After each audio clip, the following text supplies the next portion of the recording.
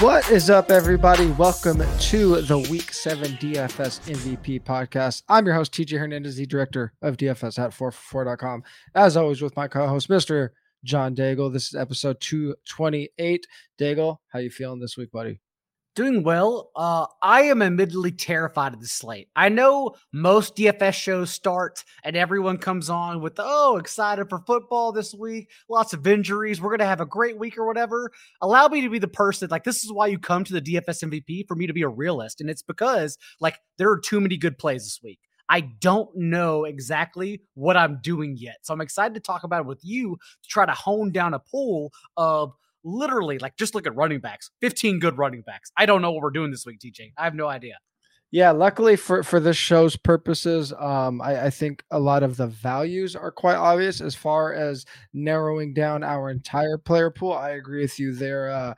There are lots of angles we can go, but we also don't have a situation where we're going to have to try to figure out if we're playing or fading a 25% Josh Allen and all those Bills. So it is a little more wide open in that sense. You could be a little more creative. But I do think it is going to be a week where we are figuring things up until kickoff on Sunday, especially with a couple of injuries lingering.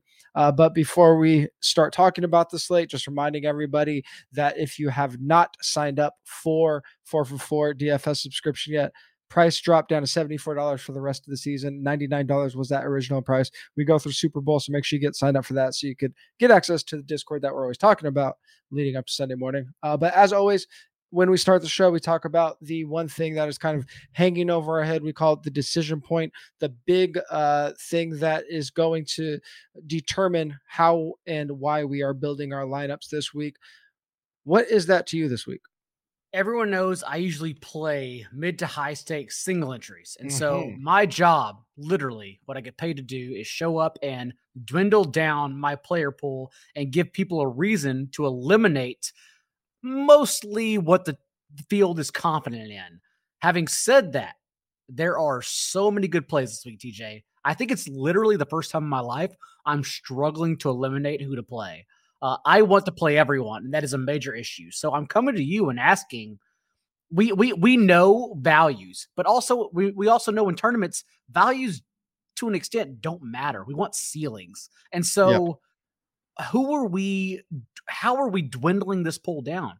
Where are we eliminating? Is the unique way, like last week, remember, when there were 4 chalk running backs and the winners of tournaments instead just flexed wide receiver. That was the unique way to go. You still have to pick the right players, but they flexed wide receiver. Is that, again, what's happening this week, since there are literally 10 to 12 great running backs to play? I don't know how to dwindle down this player pool since everyone's an amazing play. Well, one, play multiple slates, so that gives you that kind of lets you always your answer. Have automatic access just to there are players that you can and can't play if you play multiple slates, which I've been doing a lot this year. Luckily, early only slate has been saving my butt and my bankroll. I think it kind of ties into the thought that I had looking at this slate, and it goes into maximizing leverage and not just looking for specific leverage points. But I think when we have a slate where there are a lot of good spots, but there also is going to be some mega chalk, and looking for the leverage opportunities, not where we just have a price pivot off the player, or not just where we have a popular player in a game and you could play one of his teammates, but we could kind of combine those things or get multiple leverage opportunities from it. So let's take, for example, and I think this can definitely change, but the 2 big names in terms of popularity are going to be CeeDee Lamb and Josh Jacobs. Right now we have, and I do think that the Cowboys Lions game could get steamed quite a bit, but as of right now, the projections on the outside of CD are pretty low. So if you pivot off of CD and say you play Ezekiel Elliott by himself, you're really only getting leverage off of CD Lamb. Whereas if you look at the Raiders Texans game, we have Josh Jacobs is going to be very chalky. In addition to that, Darren Waller is ruled out right before we get on this podcast, officially ruled out, which we kind of expected. But now Foster Moreau probably ends up there with Greg Dulcich in terms of ownership. Foster Moreau ends up being pretty popular. On the other side, Brandon Cooks might get popular. Damian Pierce is a very good value. So we have four popular players, a game that's late, a game that could get, that could be maybe the most popular on the slate. If you play someone like a Devontae Adams, you have maximum leverage on multiple guys. So I think rather than just thinking in terms of being contrarian, like what does the contrarian plays get you? And when it can leverage yourself against a lot of players, right? Like, say if you only play Devontae and he's the one that goes off in that game, and everybody's playing Pierce Cooks, Josh Jacobs, and Foster Moreau, you're leapfrogging a lot of people. Now, I'm not saying that like in every spot you only play one leverage play, but that helps you narrow down the ideas really quick, right? And then also, I mean, like we have to take stands every single week, especially if you are going to play single entry or three max. I mean, even if you're playing 150 max, you have to take stands. But look at some of these games and look where can they go wrong? And something that stands out to me this week, like something like the Bengals game, where the Bengals have a pretty high implied point total. The over under is fine, and they have some values in T Higgins. A lot of stacks we're going to want to play in Joe Burrow and Jamar Chase. On the other side of that, the Falcons play super slow. We've seen them slow down a lot of teams. They're gonna, they're gonna try to control the ball. Can they do that? We're not sure, but there are kind of like clear narratives and clear pointers to a game like that where it can really, really slow down compared to, the Chargers Seahawks. It's going to be pretty tough to write a script where that game gets slowed down. So I think we have to find spots where we can find, maybe think backwards instead of looking for the ceiling. Where can we really see these obvious floor scenarios? And maybe that could help us kind of start weeding out some of these plays that might seem okay on the surface, but can really bottom us out. And I wonder if when Christian McCaffrey, we think he'll play limited, sprinkling plays, not enough to be useful in DFS, but enough to be a nuisance. I wonder if his hinted usage is enough to maybe take people off of a little bit. George Kittle, Debo, Ayuk. And so maybe we actually get best exposure towards those players because everyone's scared McCaffrey's going to take their targets. That's also an afternoon game, so it's very important. Right now, it's just, man, there's just so many good players. When, as you mentioned, only 2 players really are checking in with 30+% ownership.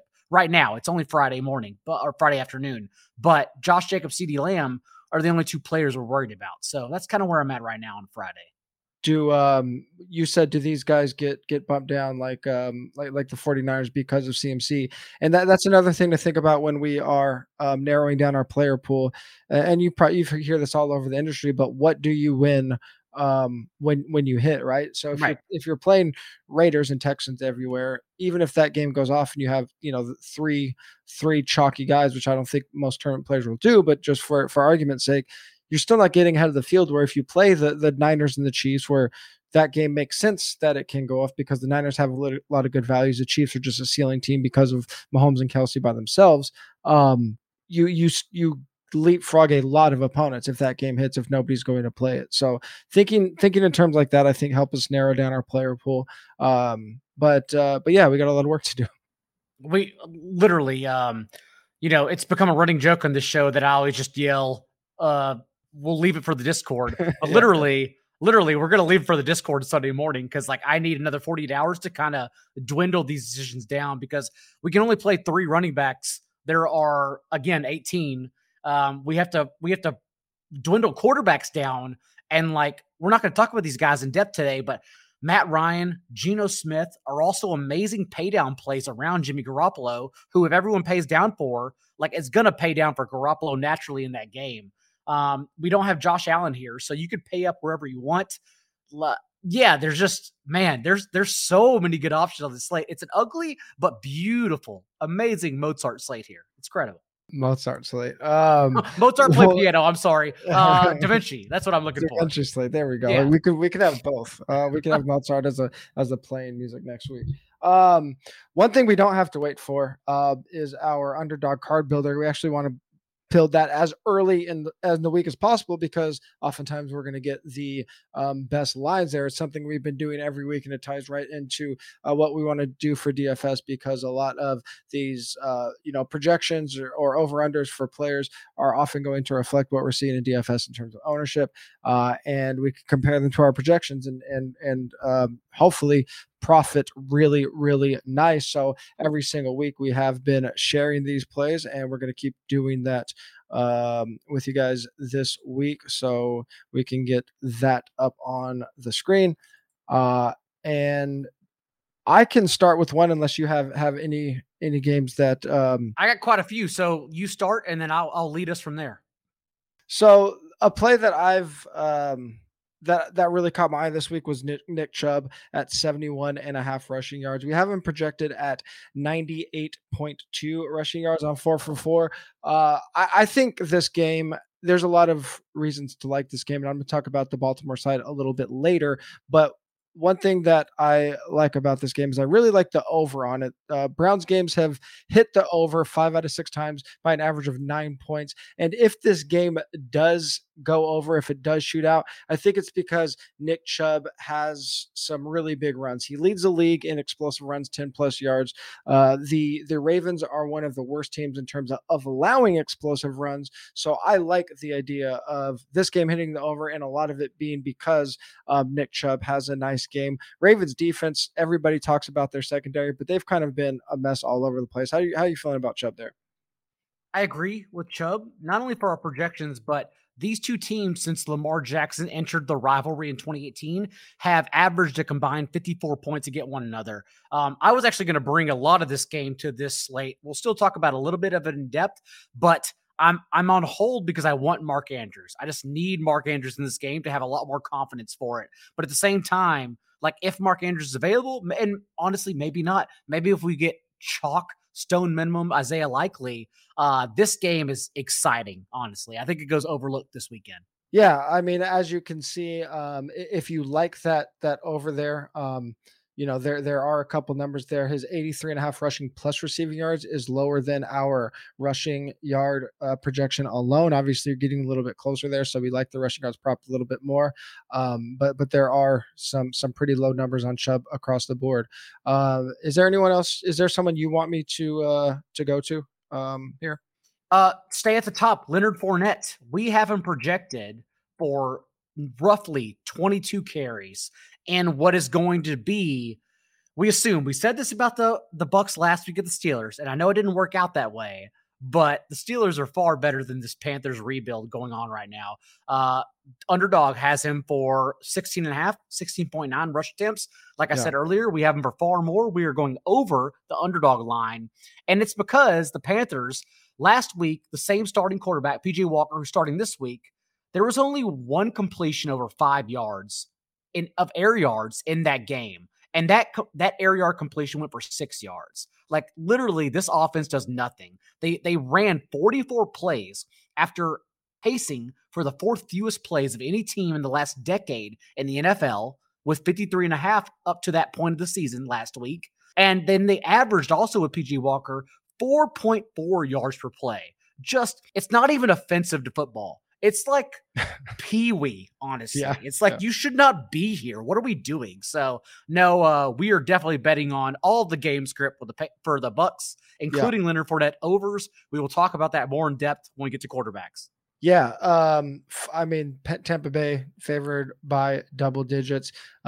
They should have fantastic game script. With as soon as CMC got traded, Carolina total dropped down. I believe it's down to 13 now, which is just insanely low. So Tampa Bay should be pretty comfortable in this one. I got one more request for the people. Can we see what underdog is at for Corey Davis? If you want to control F, Corey Davis receiving yards, because Vegas sports don't have a prop up for Davis right now. They were smart and they pulled it. Yep. Okay, no big deal. All right, well, we'll get that one away free. Vegas sports books like DraftKings, for example, I'm sure it's in the Discord, still have him up at 31.5 when this guy has led the team in receiving yards from Zach Wilson. Like, you either got to pull that or bet the over. That's the only two options you have. So go bet Corey Davis over. What about Michael Carter under rushing attempts, since we did see a true takeover in usage for Brees Hall, who we all love, but last week's season highs in the percentage of running back carries and percentage of backfield touches he actually had. Like, we think it's truly a takeover this week.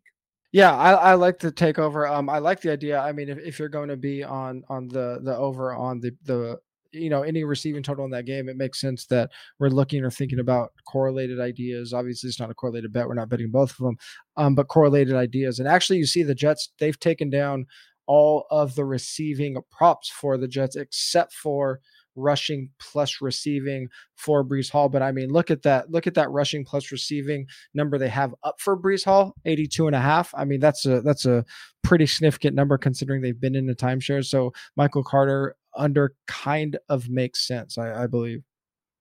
I think we see eye to eye. This is the trio. This is the one that gets us back on track. All right. Do we I think I'm 1-3 in my prime time slips right now, even though we're still up in units. But like I said last night on Twitter, what is dead may never die. You can't kill us. I keep coming back. We're gonna win this one for sure. all right. Are we sticking with the 3 entry for the 6X? I think we do 3. Okay, Yeah. okay. I mean, who we, does we've 2? been rolling. Oh no, I was just wondering if we want to go up one more, but I think 3 feels like the sweet spot for me. We don't want to get too frisky. 3 is one condom. Yeah. 4 is raw dogging it. Like, I think we stick with Yeah. 3 here. Yeah, I think 4 is more if you have if you have 7 or 8 picks that you really like and you're mixing and matching some threes, throw a 4 in there. But four is getting pretty risky. But all right, so we got an all running back slip. As always, as we talked about, make sure you guys are getting in on these as soon as possible because I mean last week between us starting the show and us going to click the number, it was already off. So make sure you guys are clicking those as soon as possible. And hopefully when we post them after the show, the numbers are still up. If you haven't signed up for Underdog yet, go to 444.com/underdog. Use the promo code 444 when you sign up for a new account only, and you will get a free 444 subscription with a 100% deposit match up to $100. Let's get back to the positional picks to what everybody is here for. And you mentioned we are going to be talking about that Buccaneers game, and you like the quarterback for the Bucs this week. I know people are vomiting in their mouth right now, but honestly, we have to try it again. Fool me twice. I understand. Shame on me. But Brady, the past 3 weeks, since everyone's been healthy, has averaged 48 pass attempts per game.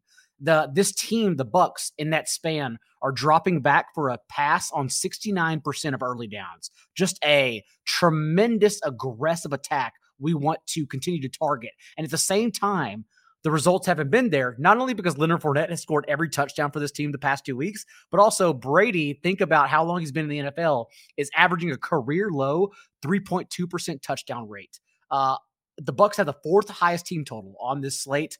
I want to go right back since I have all the confidence in the world on the 4 guys that are going to get the ball. Deciphering between those is another problem we're going to have. But honestly, like, pick your 4 between Evans, Godwin, Fournette, and Kate Otten, and you will get there, honestly. So I'm going to try it one more time because I understand the tournament mindset that people are sick of trying it. I think this is the week it happens. Can I ask the obvious cliche question? What if they bench everyone? No, is Fournette the cash? Is Fournette the cash play and Brady's a GPP play? Absolutely. Not even close because there are two, again, in tournaments, I really think everyone's going to pay down for Garoppolo. Everyone sees a season high 41 pass attempts last week because of their injury report. And the injury report is very similar this week against a Chiefs offense that against the best defense, the Bills, they'll face literally all year. They're number 1 in DVOA off defensively. The Chiefs still had 8 completions of 15 yards and averaged over 6 yards per play. This 49ers defense wasn't stopping the Chiefs anyhow, but with 7 different injuries to their starters, they're definitely not stopping the Chiefs now. And so everyone will pay down for Garoppolo, which makes me think, okay, then I get to sneak in Brady, or like I mentioned earlier, to lesser extent, Matt Ryan or Geno Smith. But if you ask me my favorite of the 3, it's still Brady. Yeah, and if we look at Brady, even if people don't end up paying down as much as we expect, Brady is almost a perfect price pivot off of Dak Prescott on both sides. So like we don't have Dak Prescott projected super high, but with that CD Lamb ownership projection, and then I think as we get closer to Sunday, that game probably just gets more popular. I think Dak could end up in the double digits. Brady probably stays like low 3% ownership range, I believe. And on top of it, not just Brady, one of the most tilting things last week was we got to lineup lock, and in pretty much every tournament, Mike Evans, I think he was 19% in the millie. He was like 24% in the contests that I was playing. And when we were like, we were, I don't remember who the late pop was. Like there was Jamar and someone else we were expecting for a little bit higher ownership as we got to Sunday. Somehow Mike Evans, people just still clicked on Mike Evans, and that was frustrating. So I think we get to double down on the idea of people kind of being not just off Brady, but obviously a lot of people clicked Evans last week, so it gives us more opportunities for people to have a sour taste in their mouth with the Bucks. And that's why I struggle with Josh Jacobs, CeeDee Lamb, for instance, because they are players at chalk projected ownership who also project high and ceiling when you look at our projections. The difference for Dak Prescott is that's a player when we're deciphering how to look at tournaments, that's a player I don't mind fading because he projects as chalk, even though we don't have him highly projected. So like, I actually don't care about him whatsoever. Like the fact that we have him projected and we know people are going to get there in tournaments. I understand why in a micro analysis perspective, they're actually rostering him. But if we don't have him for a high ceiling and he's high rostered, that's a player I can easily just take out of my pool. Not worried about whatsoever. Absolutely. Well, a player with the highest ceiling and our highest ceiling value on both sides is Lamar Jackson. But people still hate him because of how bad he's been. Well, I mean, he went QB1 in back-to-back weeks and hasn't been higher than QB11 in the last 3. So it feels like a roller coaster, but he's still the highest floor quarterback, one of the highest floor quarterbacks on this in football. He's probably the highest ceiling quarterback on the slate with Josh Allen and Jalen Hurts not on the slate. 8,800 FanDuel, 8,000 DK. You're going to be paying for him, but as we mentioned, there's some values where you should be able to pay for him pretty comfortably. He's with all the value on the slate, I think he is my lock cash game quarterback. And then in tournaments, we already talked about Nick Chubb, and I talked about some other players on the Browns in my GPP write-up. The stack with Lamar is very obvious with Mark Andrews, but it's easy to get unique on the Browns side of it. Baltimore's favored by 6.5 this game. The total is 45.5, which is low on the surface, but I mentioned how often Browns games have been going over this year. Cleveland 31st in EPA per play allowed. That includes 25th versus the pass and absolute dead last versus the run. Baltimore is throwing at the 8th highest rate over expectation. And as I mentioned, he is our top value on both sides, but it's by a really, really big margin. We kind of had this discussion with Josh Allen a couple weeks ago when he went nuclear. It's not just the top value at his position, but relative to the other players on the slate. The 4for4 value score 61% higher than the QB2 on DraftKings, more than double the value score of the QB2 on FanDuel. So he's lapping the field in terms of value. He's the highest price, but it's not like he's just projecting close to these guys. He's projecting so much higher than the field.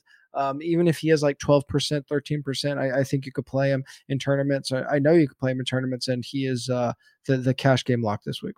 Brown's also a top 5 rate of explosive plays of 15 plus yards through the air this year and the 6th most yards per attempt allowed. That's why I want Andrews in this game, especially since we are getting Rashad Bateman back. That'll give me much more confidence, but definitely there's no doubt Lamar Jackson has the highest ceiling, even higher than Patrick Mahomes in this slate. And given his woes, and rightfully so, he's been terrible against the blitz the last 3 weeks, whereas he was amazing 3 weeks prior. Given his recent woes, I actually don't think he'll be rostered, which is great for us. We tried it last week against the Giants. Andrews got there. Lamar didn't. It's really a game where both could easily get there if we get Andrews here. Yeah, and it's just, especially on DK, it's just really hard to get to an $8,000 quarterback. So, even if people want to, and you're naturally going to bring Andrews along with him, who isn't expensive as Kelsey, but you're just taking up so much of your cap space by clicking those two players. I think people will be a little averse to it. we've seen them mix in other running backs, but J.K. Dobbins already rolled out. So hopefully Lamar takes advantage of that with his legs quite a bit this week. You mentioned that you aren't worried about clicking on Dak, but you do like another Cowboy. No, I am worried about clicking on Dak. Right. But you're not interested. I'm not worried interested about in clicking fading on Dak. Yeah, Because everyone's clicking him when we're not even projecting him well. And this game includes a lot of volatility. And the best part about this next player is that I don't have to save it for the Discord, because even if I hype him up, no one plays Ezekiel Elliott ever. No one ever wants to play Ezekiel Elliott. They hate him. When understand this is the best spot possible. Like the Lions have allowed the league's highest rate of explosive runs, 10 plus yards. They're the only defense permitting over 4 yards after contact per run. And more importantly, they're the only team allowing at least 25 fantasy points per game to opposing running backs. There was a little bit of a infiltration with Tony Pollard last week. He did handle a season high share of backfield touches here, but we're not too worried about that, since it correlated with his shares 43% in weeks 1 and 2. I don't think anything has changed from this backfield. The issue is that Zeke only has 4 touches inside the red zone, because this team has been terrible. But with Dak Prescott back, I think we get this boost in offense. And if that's the case, we're getting Zeke back to actual red zone and touches inside the 10-yard line and on the goal line. So on FanDuel, it makes a lot of sense, since we can catch up to Eckler's, Henry's, whatever's ceilings with touchdowns. Because if we play Zeke, we're expecting multiple touchdowns. We're not expecting like explosive runs, multiple touchdowns. And again, at 6,900, it's just an amazing spot. So yeah, I'm talking up Zeke. No one's going to play him. I don't care. I'm still going to play him. Last week was a weird week for the Cowboys too. That Sunday night game against the Eagles, they weren't getting blown out, but they were just getting manhandled. Like, even though they were never down by like 40, it felt like they were down by 40. Cooper Rush, they were in a spot where you knew they were never going to win. Yeah, exactly. Yeah, and Cooper Rush had his the clock struck midnight game for him. The 2 games prior to that, Zeke over 70% of the backfield touch share. I almost wrote him up and got really nervous about it. So when I saw you were interested in it made sense. And it is a pretty obvious leverage play off of one of the chalkiest players on the slate. I'm still going to probably have a pretty hard time pulling the trigger on it, but I think there is a pretty wide range of outcomes for this game, at least in terms of the score differential. I think Cowboys are going to be fine, but their defense and pass rush has been so good that there's a chance that Detroit just doesn't push them at all, and the play is just like Zeke Cowboys defense or something like that. I went out to lunch today, actually, with a 4-for-4 sub. By the way, I'm getting out there, nice. TJ. I'm a man of the people of the 4-for-4 now.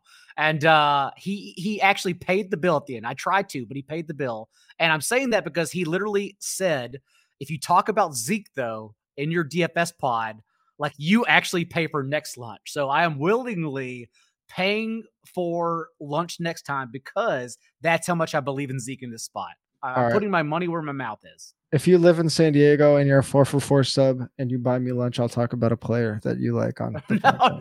He didn't want me to talk about Zeke. That's the thing. Okay. I want to talk about Zeke because I believe in him. Also, if you live in Chicago and want to have a beer, like, I live in North, just hit me up. I'm fine. I want friends.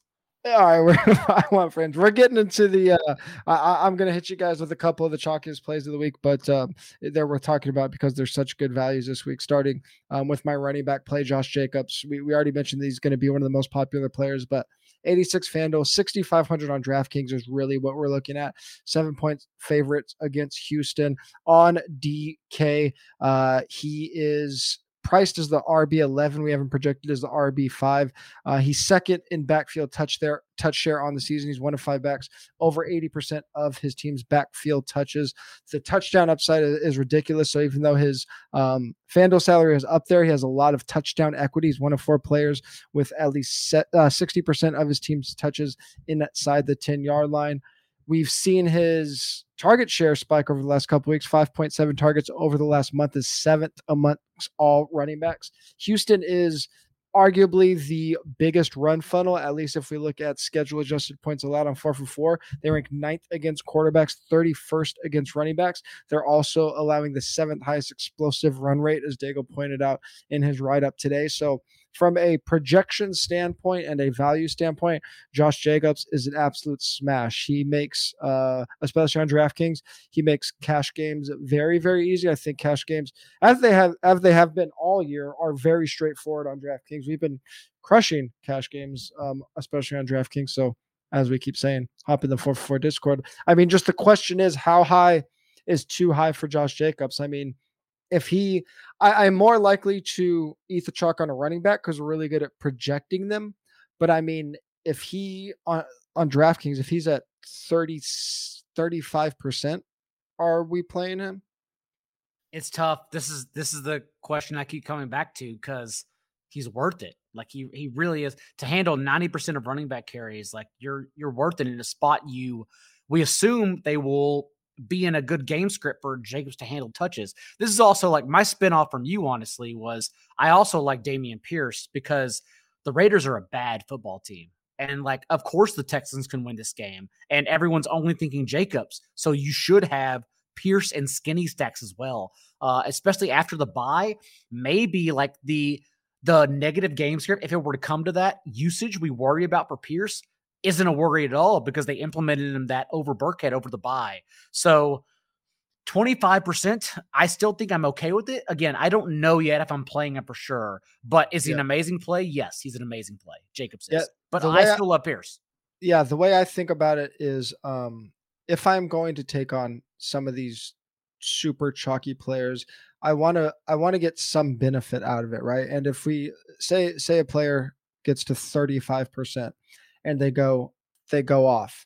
If you're not getting anything else out of that play or out of that game, you're not adding anything to your ability to get ahead of the field. And what I mean by adding something to that, like it, maybe I'm stacking the game with a low on play, on the other side, like a skinny stack. Maybe you throw in a Nico Collins on the other side. If he hits big on one or two plays, that helps Josh Jacobs have his nuclear game. And sure, you're not gaining anything on the field by just playing Jacobs. But you have that Nico Collins bring along. That's just an example. I'm not saying Nico's a good player or anything, which he might be. I haven't thought about it, but he's just the guy that popped in my head.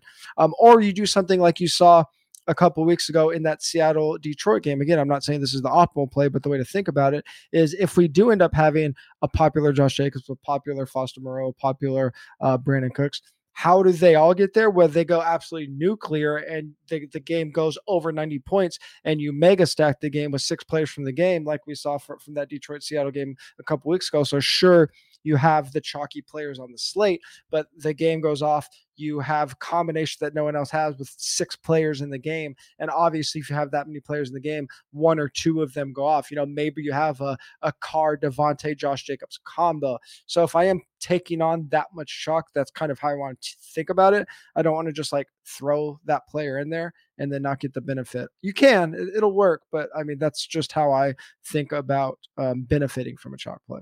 Right now on Friday, I would say also leveraging, you think about benefiting. I think about leveraging around or off a chalk play. And I would say, given Josh Jacobs' 54% route rate since week 2, whenever they basically implemented him as the pass catching running back as well, I would say you can add Derek Carr to an icky quarterback slate, add Derek Carr to him with Devontae Adams, play both of them, especially without Darren Waller. Like that's our threesome right there with Dameon Pierce or Brandon Cooks, who's going to be more popular than Pierce, run back.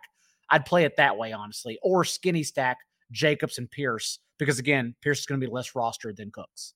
Yeah, running back, opposing running back, one of the most underrated combos. People think about it as a negative correlation. On a league-wide level, running backs and opposing running backs have a slight negative correlation. In games where they go off, I don't. The correlation is either like neutral or slightly positive, and we've seen multiple examples of tournament winners using that combination. So running back, opposing running back, definitely not off the table in GPPs. It's what we got to last week in the Discord with, Kyler doubles didn't get there. Like as someone who played Kyler doubles everywhere, I promise you they did not get there. But we did get to the point where we had at least Kyler doubles at low ownership with Ken Walker run backs. And Ken Walker did get there. Kyler did not carry his own weight. So yeah, we'll keep on trying that. Let's check out receivers and outside of like one or two obvious plays, it's actually like pretty tough to find It's some thin. values. It's thin, Yeah. but you have two guys that I think a lot of people might overlook. Who's your first one? I like Alan Lazard a lot. I know everyone wants to avoid this Packers offense, and honestly, if it weren't so ugly, and maybe like when I talked about, I don't know if I talked about it on the show, but I know on the Discord, I talked about Carson Wentz 2 weeks ago as a Millie Maker quarterback. And I think Aaron Rodgers is a Millie Maker quarterback too. I'm not going to have the stones to play him this week in like single entries, but is he an amazing play against the Commanders defense? Absolutely. And more importantly, Alan Lazard is the only person in this offense showing competence. The last 3 games for Lazard since he returned and has been at full health, 8.3 targets per game, a 21% target share, and 13 fantasy points per game. And we know the Commanders' secondary is where he attacked them. They've allowed the fourth most yards per target to boundary wideouts in particular, where Lazard is running more than Dobbs. So Dobbs is fine. Like Dobbs is actually a good sneaky play if you want to save salary too. 5,000 on DK, for instance, especially after 9 targets, is a great play too. No one's going to play him, but I still like Lazard for the touchdown equity, and so that's the range I'm going to go. Yeah, I think I like the Packers this week. I have a They're couple. sneaky good. Yeah, Now, when they score 0, don't get upset at yourself, but they're sneaky good. no, I have a couple of notes on them at the end of the podcast, but Okay, good. I think that they're just in a I think they're in a good spot against a really bad Washington team that is in flux for a couple of reasons, and I don't think the Packers go absolutely nuclear, but I think we can see whether it be Alan Lazard or maybe one of the running backs. I do think you could see like super concentrated points from them, so we don't always need teams to score 40 for them to be tournament plays, and I think the Packers kind of fall into that category this week. So I'm kind of digging the Packers play a little bit this week. I'm 100% going to have just a burn my $20 Millie Maker Rogers Dobbs Lazard stack with Samuel run back for sure. I like that a lot.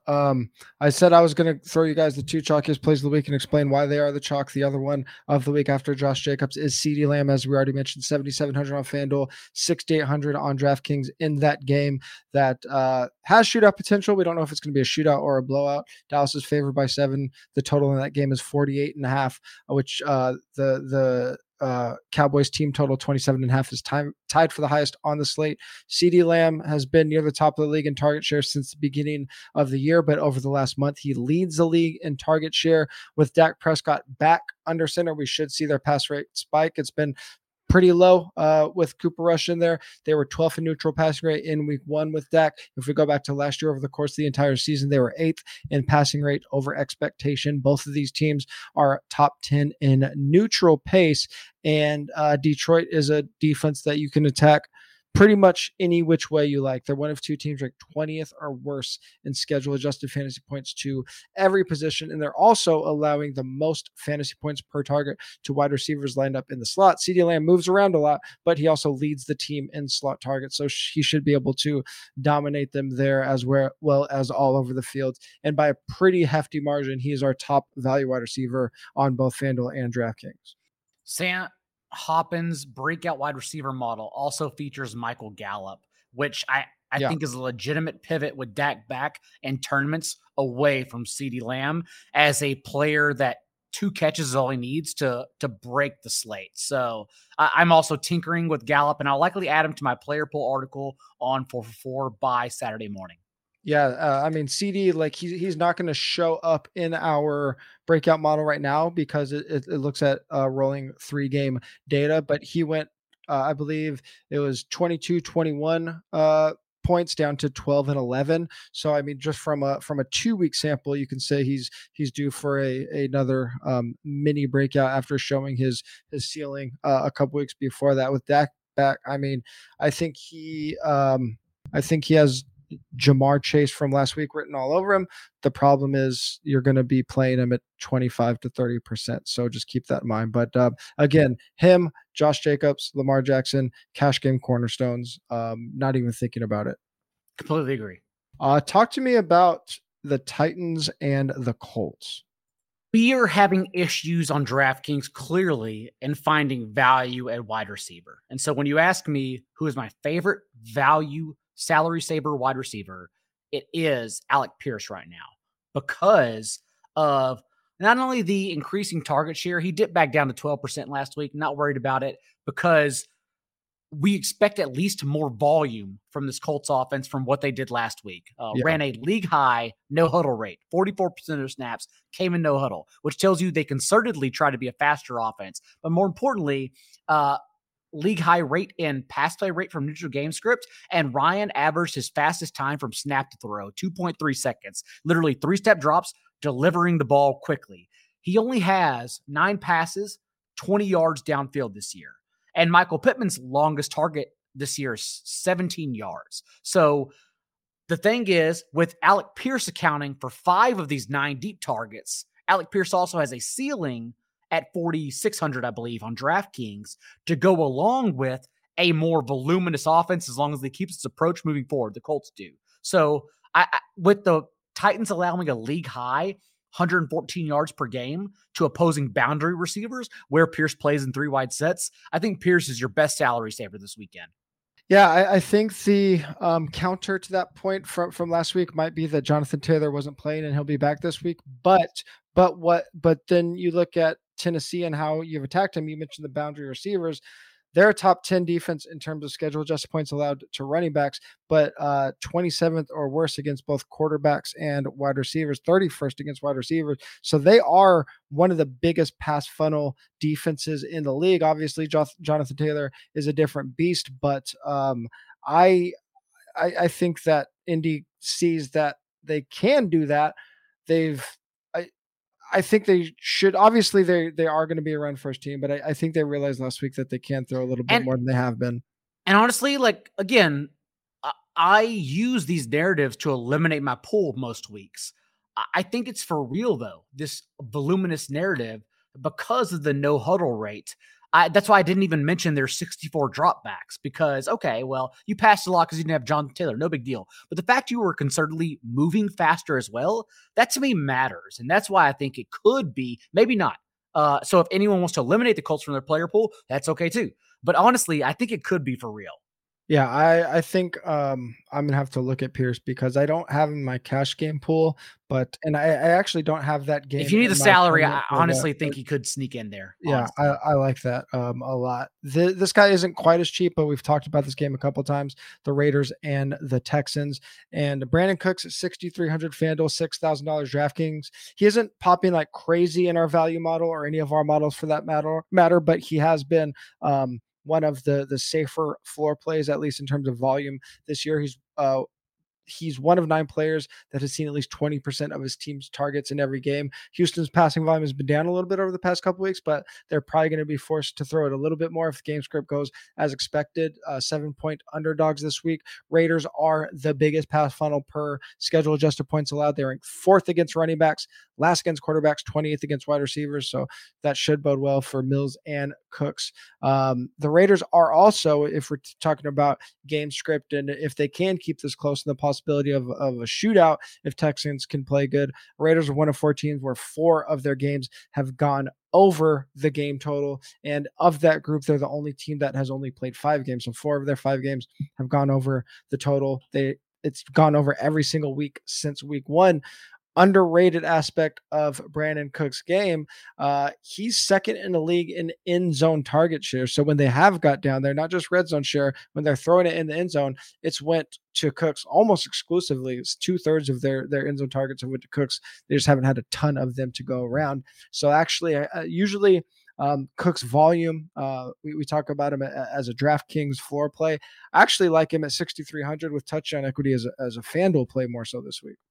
And Chris Allen has mentioned Davis Mills as one of his preferred streaming options for redraft leagues, which tells you that he also believes in the Texans passing game. I still think for DFS purposes, because again, we're just playing a math equation. We're just saying, actually, everyone thinks this as well. So we have to, whether we want to or not, to win, to get to the top, we have to do the opposite thing in playing Dameon Pierce. That's what I'm doing for tournaments. But is Brandon Cooks an amazing option? Of course, he's a great option. Also, we talked about maximizing leverage at the beginning of the podcast, our decision point, thinking about CeeDee Lamb versus Josh Jacobs. CeeDee Lamb's in the early window.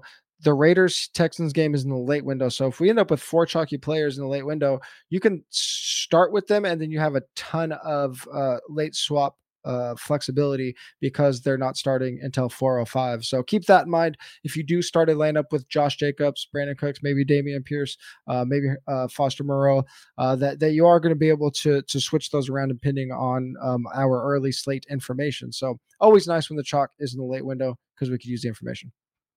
Back to the Buccaneers. How popular is this player going to get, and how much are we playing him regardless? Here's the thing.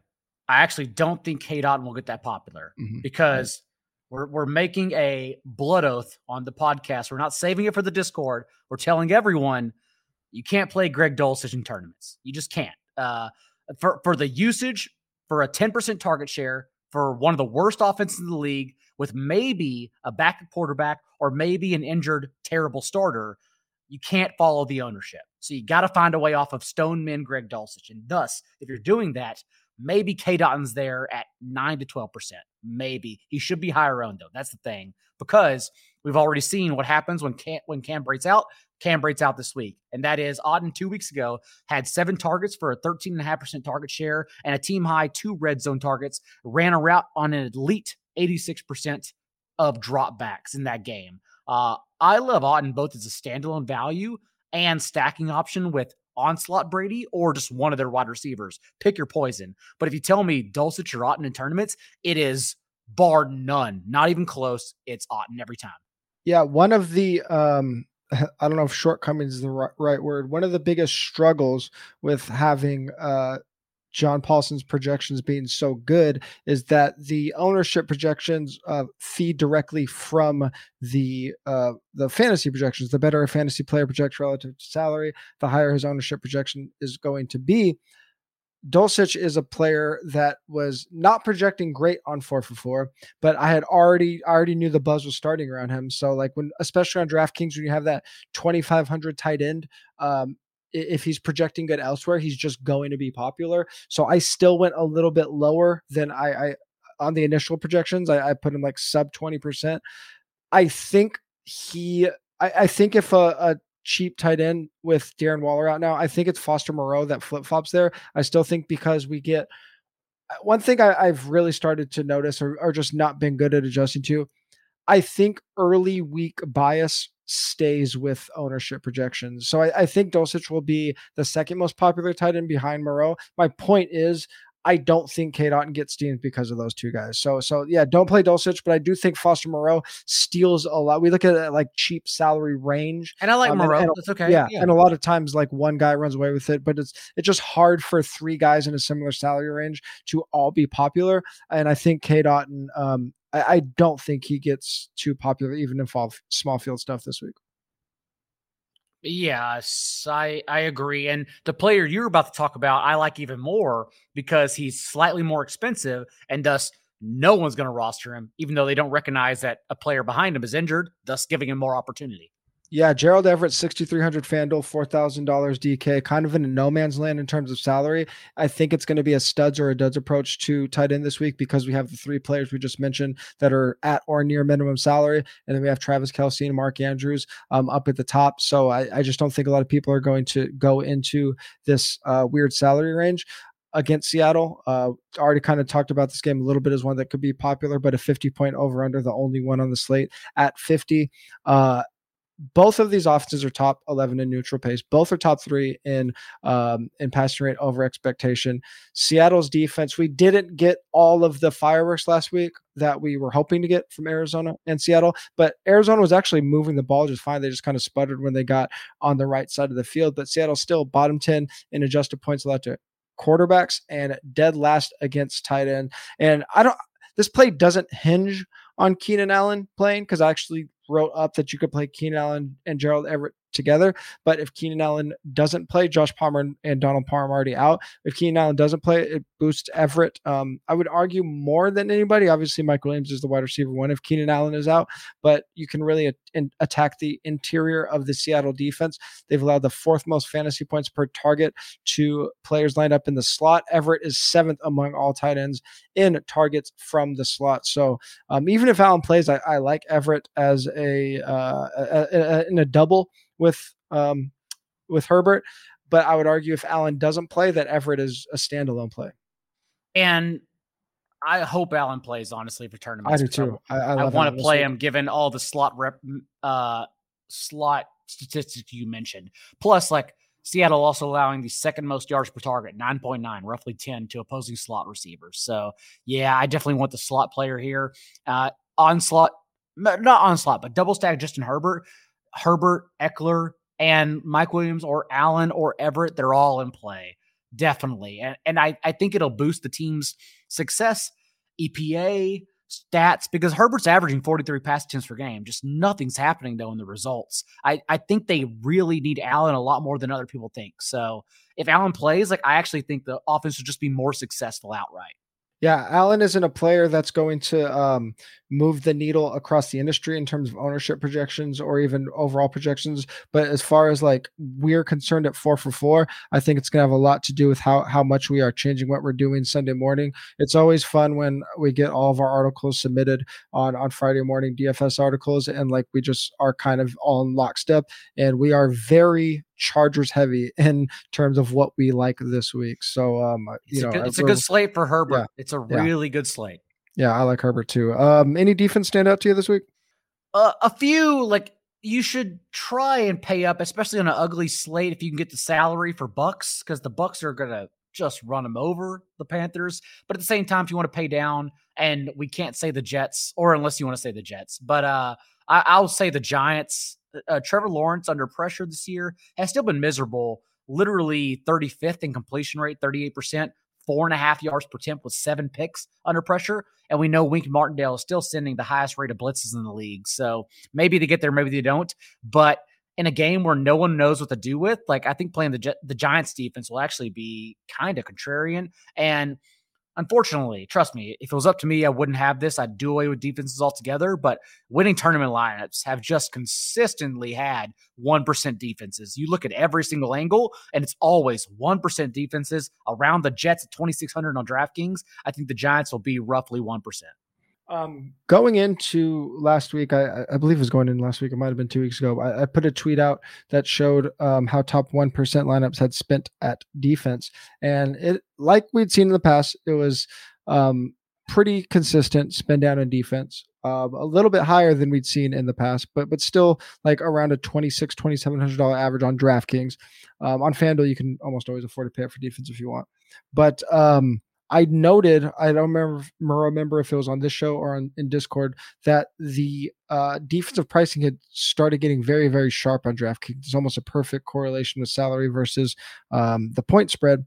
And we saw that start to flip last week. The winning defense and the defense that showed up a lot was the Cardinals at 3,300 at 0.6%. So I think with defense salary being pretty sharp. It's never going to be like perfect just because defense is so high variance. I think living in that not super high tier, but like middle-ish to high tier, at least for now, is going to be pretty beneficial. Like the punt plays have just been absolutely atrocious, or they're just getting crazy high ownership. Like the Jets on DraftKings are probably just going to be crazy popular. I'm just not playing 15 to 20% defenses. I don't care if I lose every week. I'm just not doing it. Completely agree. Speaking of that middle to high range, and I said I'd one quick note on this team at the end. The Packers, 4,500 FanDuel, 3,400 DraftKings. They're only favored by 4.5 against Washington, but Washington's 18.25. Team total is the third lowest on the slate. Obviously, we've seen Taylor Heineke play decent. Play in the playoffs, has a little bit of Konami code to him. But when you could get a team playing the backup quarterback on a team that's already been struggling, I want to attack that, especially when it's a team that can get after the quarterback.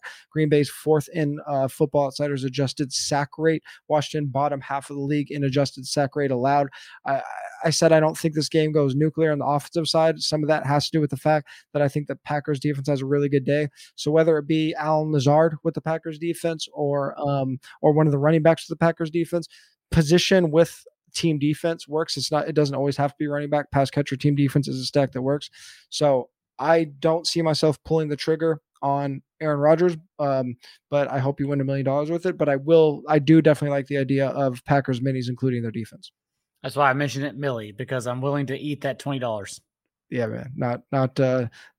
We're not putting them in the Thunderdome. We'll throw them in the Millie. No, absolutely not. As always, those are our favorite values of the week, but we things just evolve going into Sunday. If you want to get our last second thoughts and everything that we're doing leading up to kickoff, whether it be cash games, GPPs, single entry, or mass multi-entry, make sure you get into the 4for4 Discord. We go live 10:45 a.m. every Sunday morning, answer all the questions, talk about every single angle we can, and chat up until kickoff, even after we're done talking. So go to 4for4.com, sign up for $74 DFS sub. That is down from $99. And as we mentioned earlier, when we're building our underdog cards, we're talking about those in the Discord as well, not just the ones we build on here, but for every single sport that we have experts on throughout the week. Almost every single day we're posting our picks in there. So go to 4for4.com/underdog or use the promo code 4for4 on underdog when you sign up for a new account and get a free DFS sub plus a 100% deposit match up to $100. And if you would like to help us, please rate and review the podcast on whatever audio platform you're listening to. 5 stars would much be appreciated. If you're on YouTube, like the video, subscribe to the channel. It helps out a ton. And you can follow all of us on Twitter. Daigle is at not J Daigle. I'm at TJ Hernandez. 4for4 is at 4for4 football. We will talk to you guys on Sunday morning.